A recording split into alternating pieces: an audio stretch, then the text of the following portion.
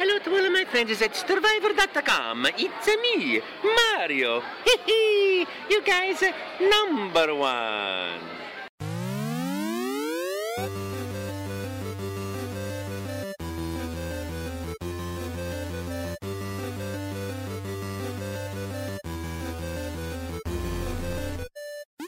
Hey guys, it's Eleni Thomas here coming to you from Survivor, and we've got a very exciting edition of the Friendly Fire Show for you today. I was lucky enough to sit down and chat with Twitch streamer Haughty Chicken and discuss her role on the platform, as well as looking at female representation in the gaming space, as well as older people getting into games and why we should be encouraging more of that in today's day and age. Stay tuned and enjoy. Well, Haughty Chicken, thanks so much for taking the time to speak with me today. Really looking forward to chatting about all things video games, but particularly women in video games, a topic I'm really passionate about. So just to get started, do you mind just telling me a bit about yourself and how you got into video games? Yeah, sure.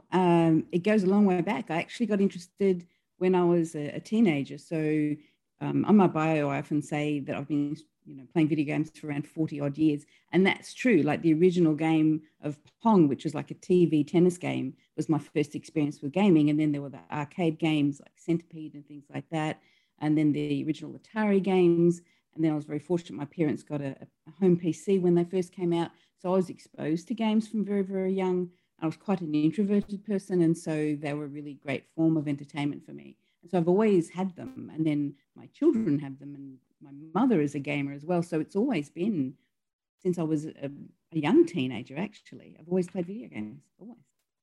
I love that. Yeah, it sounds like a family of gamers. I know in my own experience, I got into video games through my older brother. Things like when he would go off, I would sneak the chance to play on his PlayStation 1. So I definitely resonate with the gaming family. And of course, now you're on Twitch, which is a really awesome thing and something I definitely want to discuss. But firstly, how did you even get into the idea of Twitch and what ultimately got you on the platform? I actually, to be honest, I didn't really know much about Twitch. I knew it for somewhere that Ninja was. I knew of Ninja, I knew of Fortnite, and I didn't think it was a space that I would have any interest in at all. And then a friend of mine from uni, he said, "Oh, I'm streaming on Twitch, come and have a chat." And I said, "What in the world are you doing?" So I went and watched. He was playing Witcher at the time. And he said, "Why don't you give this a go?" And I thought, yeah, no, that's not for me. Nope. And then the pandemic hit and I had a bit more time. I wasn't able to go out with hubby. And I was watching my friend playing on Twitch and I thought, I'm going to see if there's someone like me. I'm going to find some older gamer and someone to chill.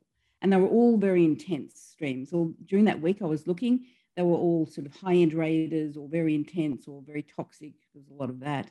But I couldn't find a chill spot just to have a chat with someone. So I remember the day I turned to my husband and said, "I'm going to stream." And he thought I was joking. And I said, no, really, I'm going to stream. And so I did some research for about 2 or 3 weeks, worked out what I needed to do, taught myself Stream Elements, the OBS platform, what Twitch was, what I needed for hardware, what I needed for software, all of that stuff. And I just started one night at 10 o'clock and I streamed from 10 till 2 in the morning. And I had visitors, I had viewers that very first night. And so I kept going and it hasn't stopped. So it's been since last year that I started. And now I saw you've got, 16K followers, which is amazing. Like you said, it's only been about a year. And something you just touched on then that I sort of would love to hear you expand on. I know sort of in your Twitch bio, and I'm going to sort of quote that here, you've got that you're here to show that you can play your game however you choose. And I really love that sentiment. Do you mind sort of expanding on the messaging of that? Well, there's a lot of people that, and even today, it's sad that people get criticized for how they play the game. Now, I used to play, end game. I used to be a raider in World of Warcraft, and so I used to dedicate many, many hours playing sort of that style of game and that gameplay style. And then I became more casual. So I went to university very late in life, and so I didn't have enough time to devote to my gaming. So I became a casual gamer. And often people are criticized for how they play their game by other people, unjustly and unkindly. And so I decided to, when I chose to stream, it was a deliberate decision to stream casual gameplay so that I could talk to the community more. I wasn't just concentrating on the game that I was playing. And I invited people to feel comfortable however they choose to play their game, whether they're playing it casually, whether they're playing it more intensely. It's their choice, and no one should be critical of another person in terms of how they play their games or what they play for that matter. Because there's a lot of criticism. There's a lot of judgment about how people choose to entertain themselves, when they're in their gaming. And I wanted to sort of challenge that. Yeah, no, absolutely. And I guess sort of on that note of challenging things, here I love to chat about women in games in particular. And I think, as you sort of mentioned earlier, a platform like Twitch has sort of this perception as being a platform that does sort of breed some toxicity. So I particularly love what you're doing in really creating a safe space for gamers to, play along with you and really just create an environment that is safe. And so looking particularly at, women in games, women who play games, do you think that having that safe space is particularly important for them? I think it is important. I think it provides a space not only to be safe, talk about gaming, have like interests, etc., and then you build a community, which, especially now, that's a whole other story during the pandemic, to have that social connectivity, but have a space for women who can talk about gaming without, some sort of, toxic response or just get good or whatever. Having a space for women to feel validated in the gaming space is very, very important.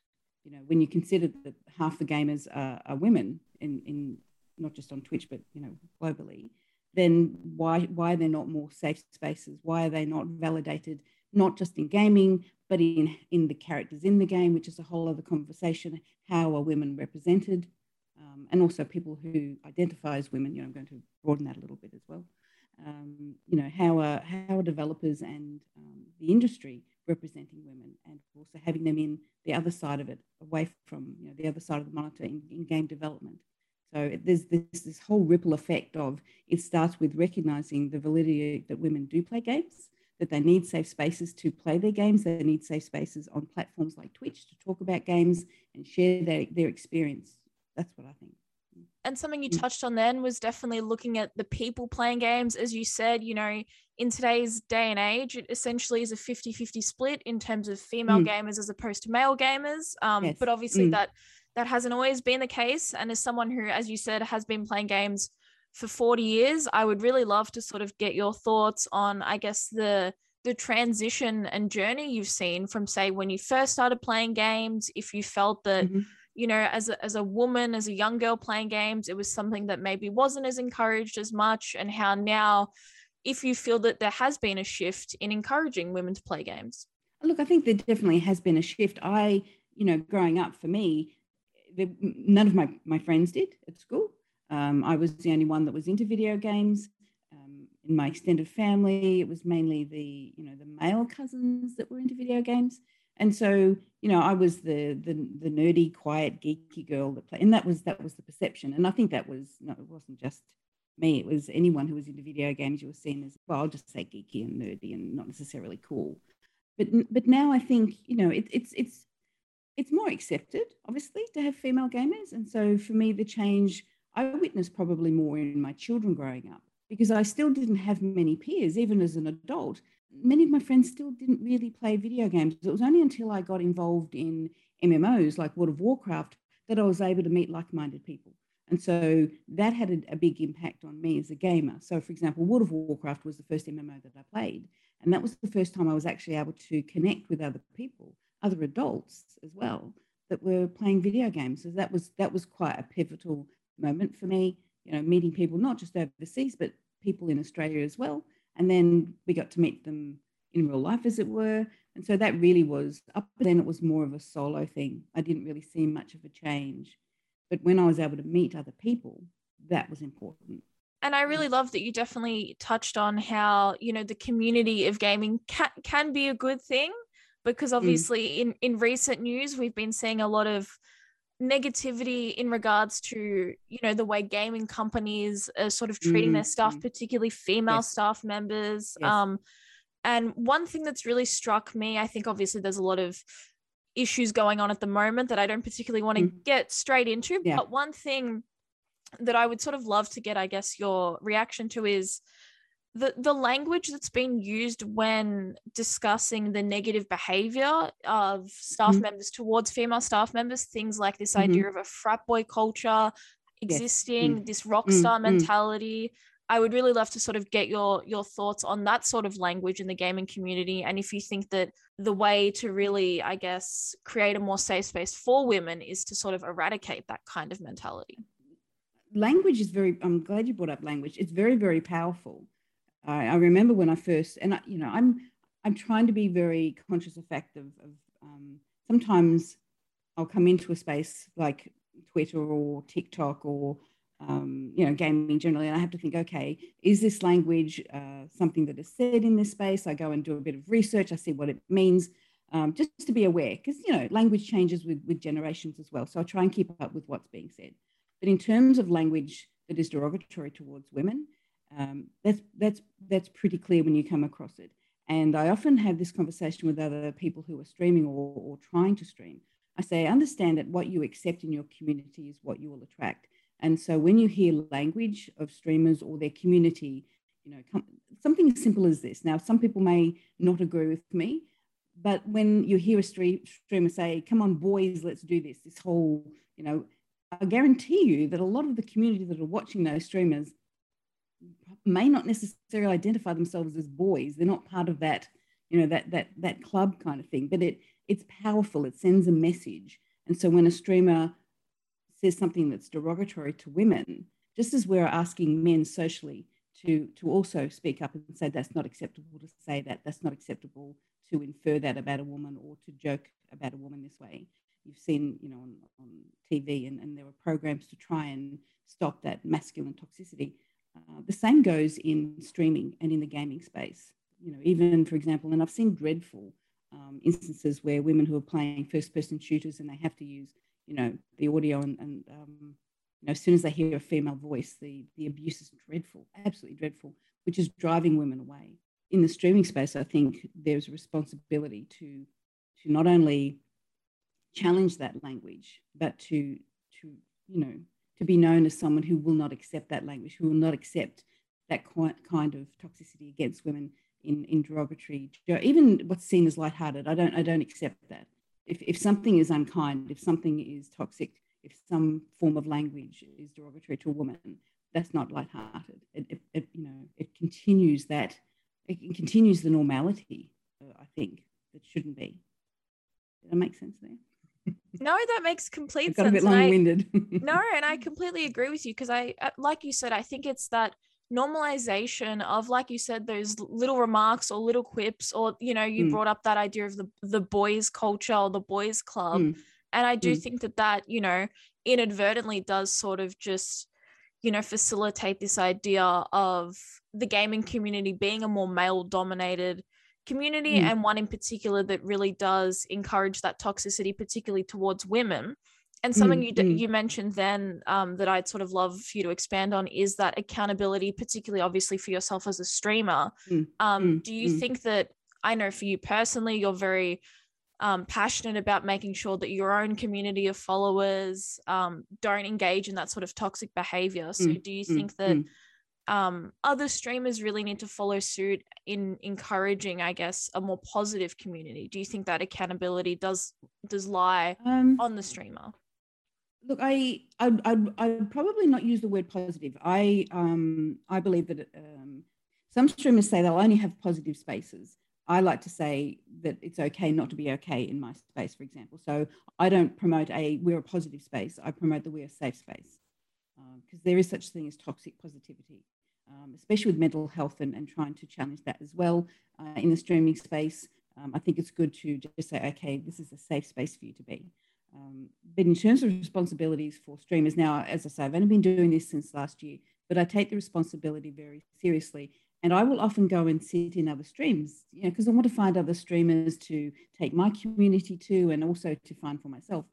But I'll sit in there and I'll not make a comment, and I'll just listen and watch, but I'll also read the chat. And if I see, someone make a really, there's misogyny in the chat, or the streamer says something, and then they pick up on it and there's this momentum, that's the streamer's responsibility. Streamers usually have mods, they have moderators as well.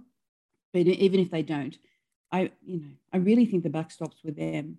And as I said earlier, what you accept in your community, that will get known. You know, we all put our boundaries in. You've got to put your boundaries in to protect yourself as a streamer, but you've also got to protect your community. So if I had someone come into my stream and they made some sort of joke about, I don't know, hot tub streamers that was derogatory to women who decide to, that's their streaming content, that's their streaming content. Good luck to them. You know, I will not have people, and it goes beyond the, you know, be kind. The motto of my community is be kind to you. But it's not just, you know, lip service. It's about having respect for people in that space. And if you are showing as a streamer that you don't have that respect, or you allow disrespect in your chat, that rests with you. That actually rests with you. I believe that's your responsibility. You know, the types of streamers out there, not only are you a woman, but you're also an older woman in the sense that, you know, when you think of streamers, like I know, you know, like from my own experience, when I typically watch streams, it's usually younger men who are similar age to me. So I would just love to hear sort of what really inspires you to get into streaming, you know, as someone that, you know, isn't typically seen on a streaming service like Twitch. And what has the reception been in terms of, have you ever had people reach out? I get comments every week. I get comments most streams. I get a lot of private messages as well. There's a lot of people who they are just relieved to see someone their age. But the increasing number of people who are in the older demographic of gamers is growing. They'll come in and they'll say, I want to be gaming when I'm older as well. And then I usually say to them, by the way, have you met my mum? My mum came on to stream a couple of times. My mum is 79 and she's a gamer as well. Absolutely loves it, you know. And so I guess I'm trying to say to them, challenge your stereotypes. Because some people come in and they say, oh, look, aren't you cute? Which is actually quite ageist in itself. A lot of people don't realize subtle ageism in language. And so I'm also very careful to take the compliments, but at the same time, educate people on ageism. Some people very well meaning will come in and say, do you need me to show you how to set that up? And I say, no, I'm good. I've got it. Thanks. I'm good. Or they'll come in and say, it's so nice that you found gaming. And I think I found it a long time ago, but that's, you know, it's just this, I think that's their response to seeing someone older.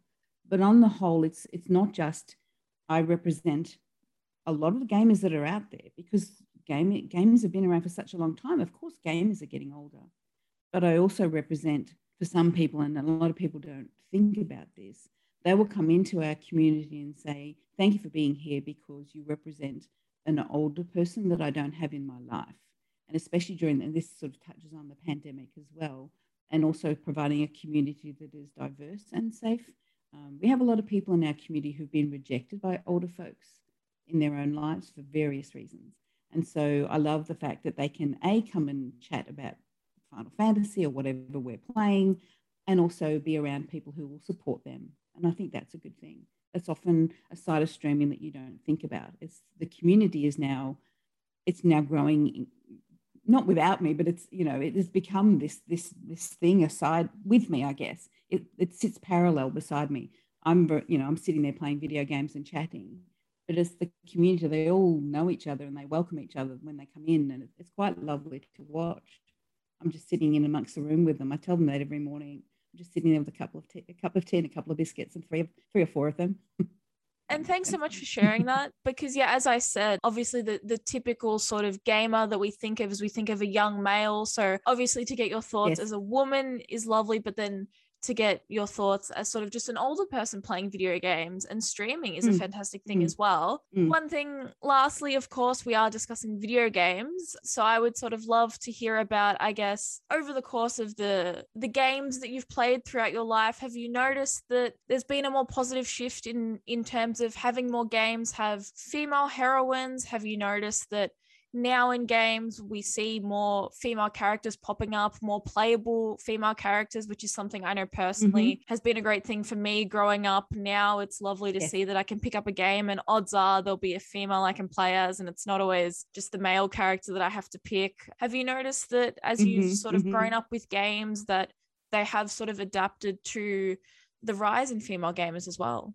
I think so. I think the industry are taking notice. I think they needed to take notice. And so, you know, when you look at E3 that was on recently and some of the new releases that are coming, you know, there are more female protagonists, and I think that is fabulous. And I had a conversation recently about seeing more older representation in gaming as well.